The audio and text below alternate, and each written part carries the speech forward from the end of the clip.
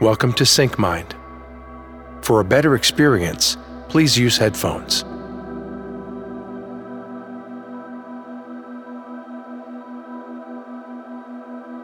I take it that we all want to become better and better, develop ourselves. This development can become faster with greater and greater change that we can invite in ourselves.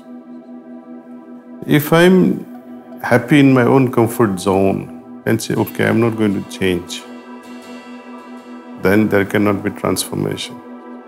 Transformation demands change. Development demands change.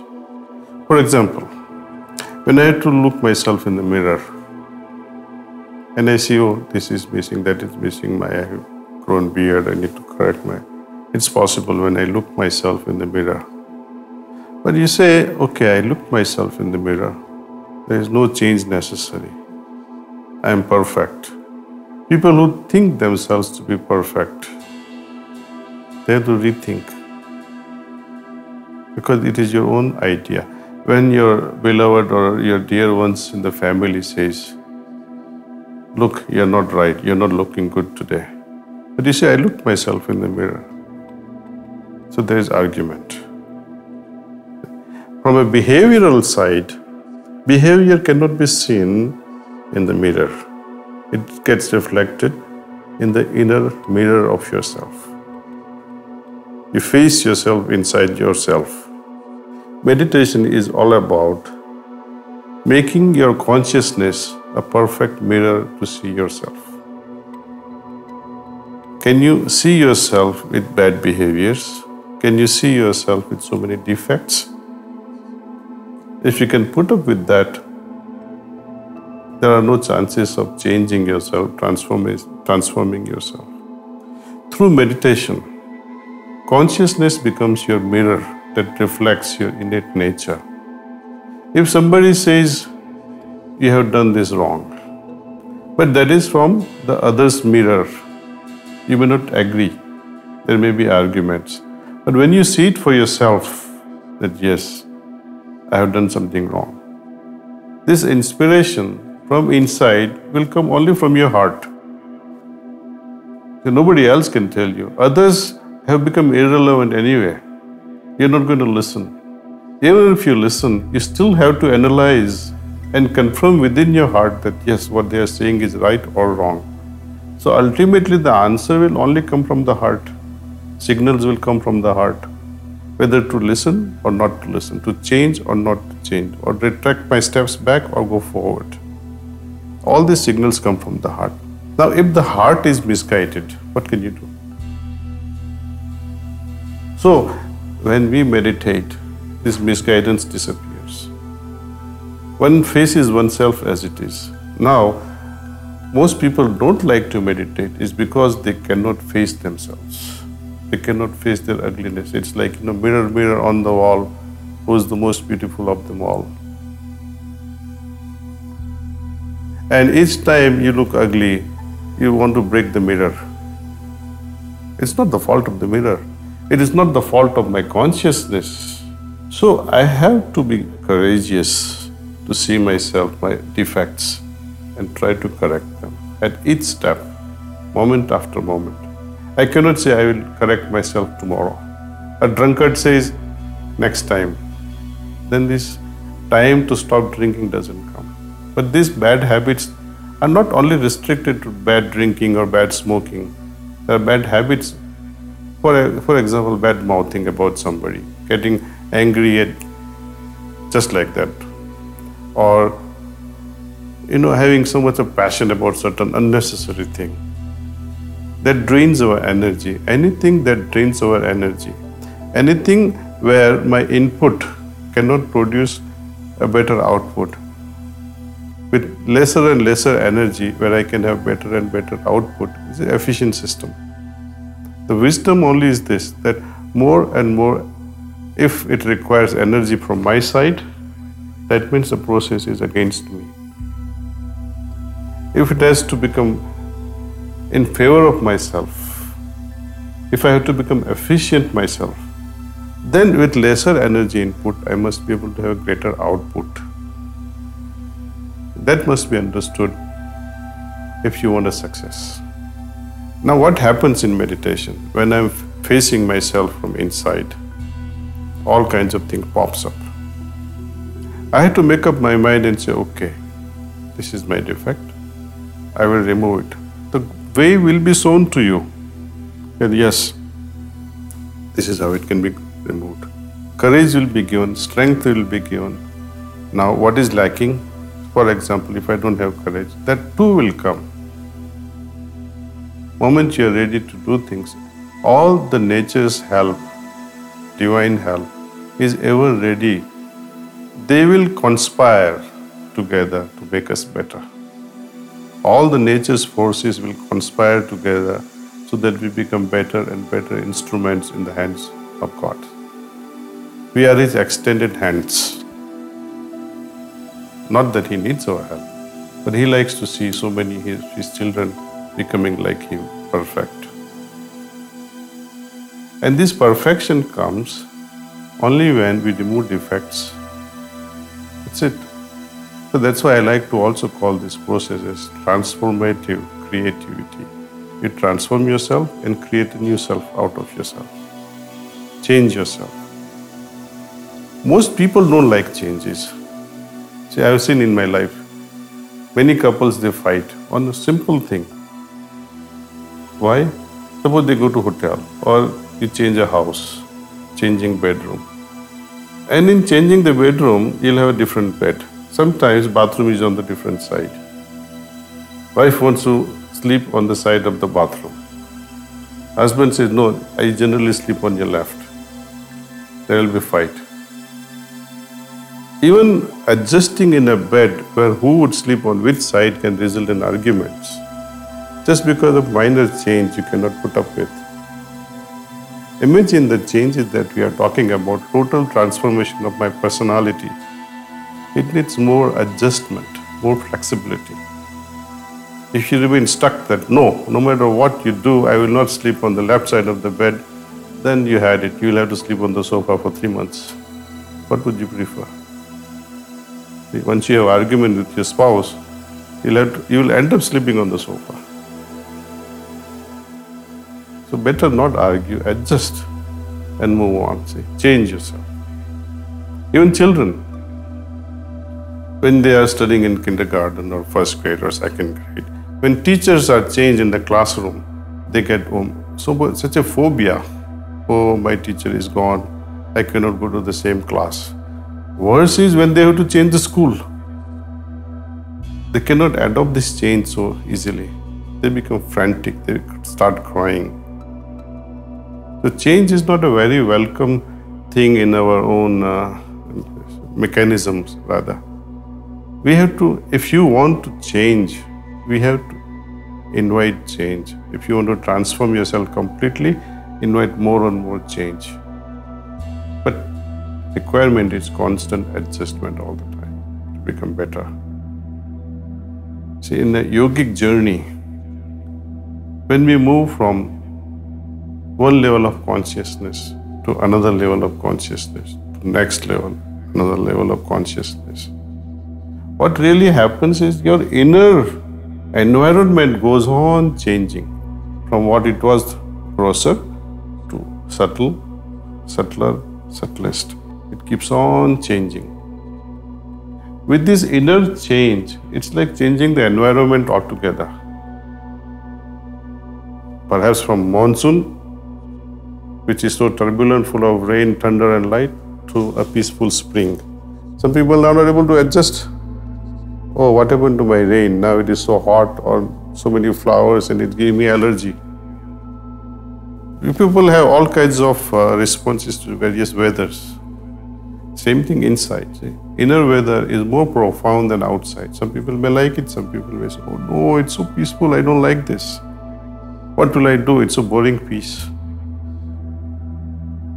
So one has to adjust, acclimatize with one's own environment, which is within. See, outside means whatever happens.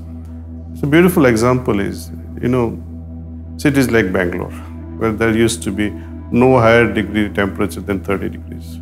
It was a very good weather. Nowadays It reaches 38, 40 degrees sometimes. And there's a constant struggle to adjust oneself with this temperature. But people with air condition, 25 degrees, they have nothing to adjust. Its inner weather is perfectly fine. But they miss out on this varying temperature, variety of nature. Now, if you look at it differently, see, moods ever changing. What is Sthita Pragya, so much praised by Lord Krishna? You may be going through all kinds of weather inside, but your inner response will always be of peace, tranquility, and poised. So that inner environment has to be maintained properly. Changes will be there, outside changes, but the inner radar must reflect the goodness. Inner radar always reflects moderation. And this happens by fine-tuning ourselves, our consciousness, through meditation. Again and again we come back to the same theme, meditation. I'm talking of adjusting within myself. Of course, to various things which are outside me. For example, your mother says something, your father says something, or your friend says something. Your responses will be different. And there are moments when you can argue. Sometimes you may lose your temper and become angry and say, no, I'm not going to adjust. But later on you realize something else. Then you say, I wish I had adjusted earlier. In relationship, you always expect other person to sacrifice. We say no, in true relationship, in loving relationship, in a grihastha jivan, family life, it's all about sacrifice. But unfortunately, we expect sacrifice from the other side. We don't want to sacrifice it ourselves. It's a limitless process. When you're loving someone limitlessly, infinitely, then this adjustment will have to be limitless. See, the moment you say, I have sacrificed for my child, then I don't know which child you're talking about. Is it your own child or somebody else's child? When you have your own, then you don't say, I woke up at 2 o'clock to feed my baby who was crying. It's out of joy you would feed your child even at 2 in the morning. Father might be grumpy. Father might say, oh, why the hell is he crying now? You go and feed him. Mother will do it happily. For her, sacrifice, there is no such word like a sacrifice. When there is true love, such words don't exist, sacrifice. You would be willing to do anything and everything for that loved object. The moment you think I'm sacrificing, story has ended. This also gives me the idea in any relationship, I must have the ownership of that. Ownership means the sense of belonging. See, after marriage, when the new bride enters the new house with in-laws, and she thinks this house is not mine, my house was somewhere,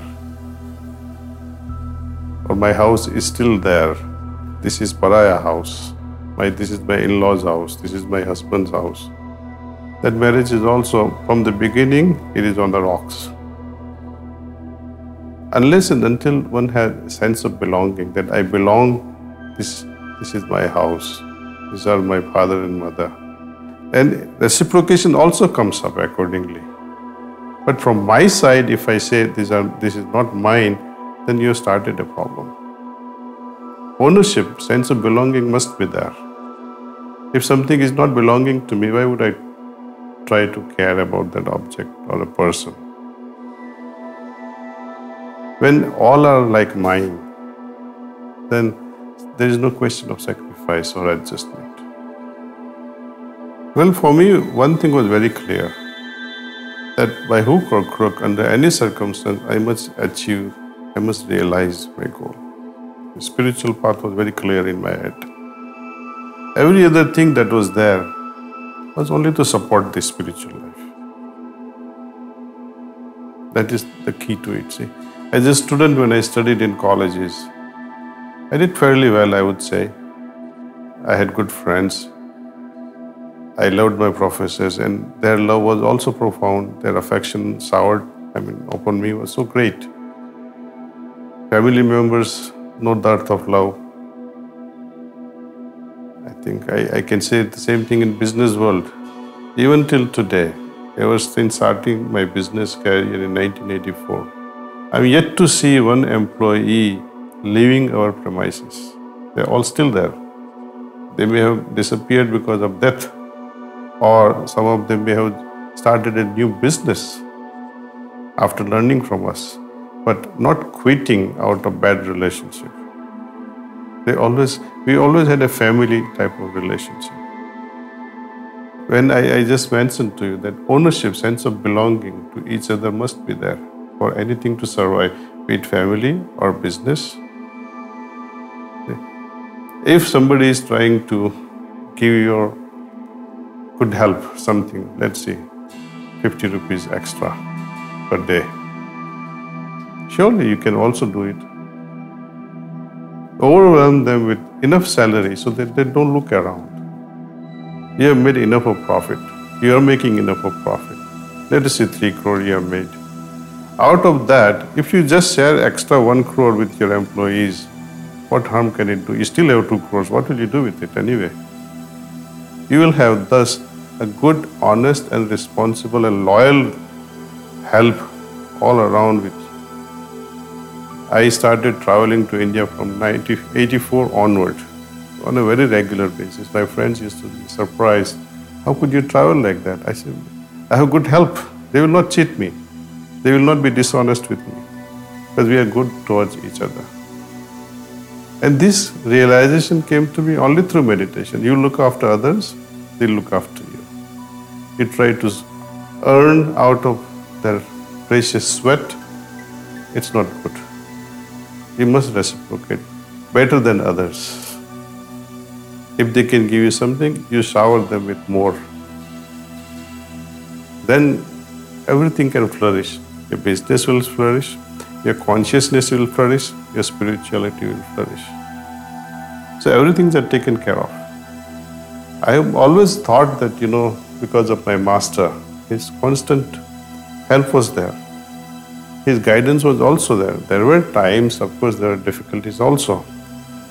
Once I had caught one employee stealing something, newly joined employee. And I came to know it also, something suspicious is going on. And we proved it. I called him to the office and said, my friend, what do you need? How much do you need? He stole only $250. I'm giving you 500, take it. But don't do this again. The gentleman is still there as a loyal friend. I say, I can understand your weakness. I can understand your family's needs. But don't do this. If ever you need it, come to me. So I think we can build a better world when we are ready to do anything for people where we belong to each other. They're looking after your business. Why can't you give them a little extra? They have sacrificed their lives.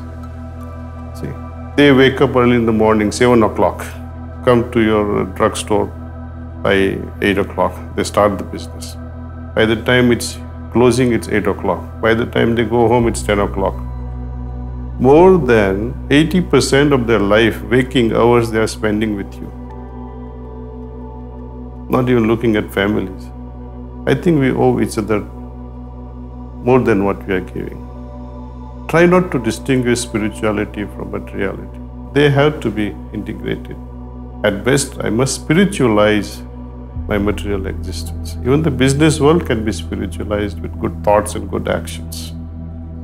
It will never be a losing proposition.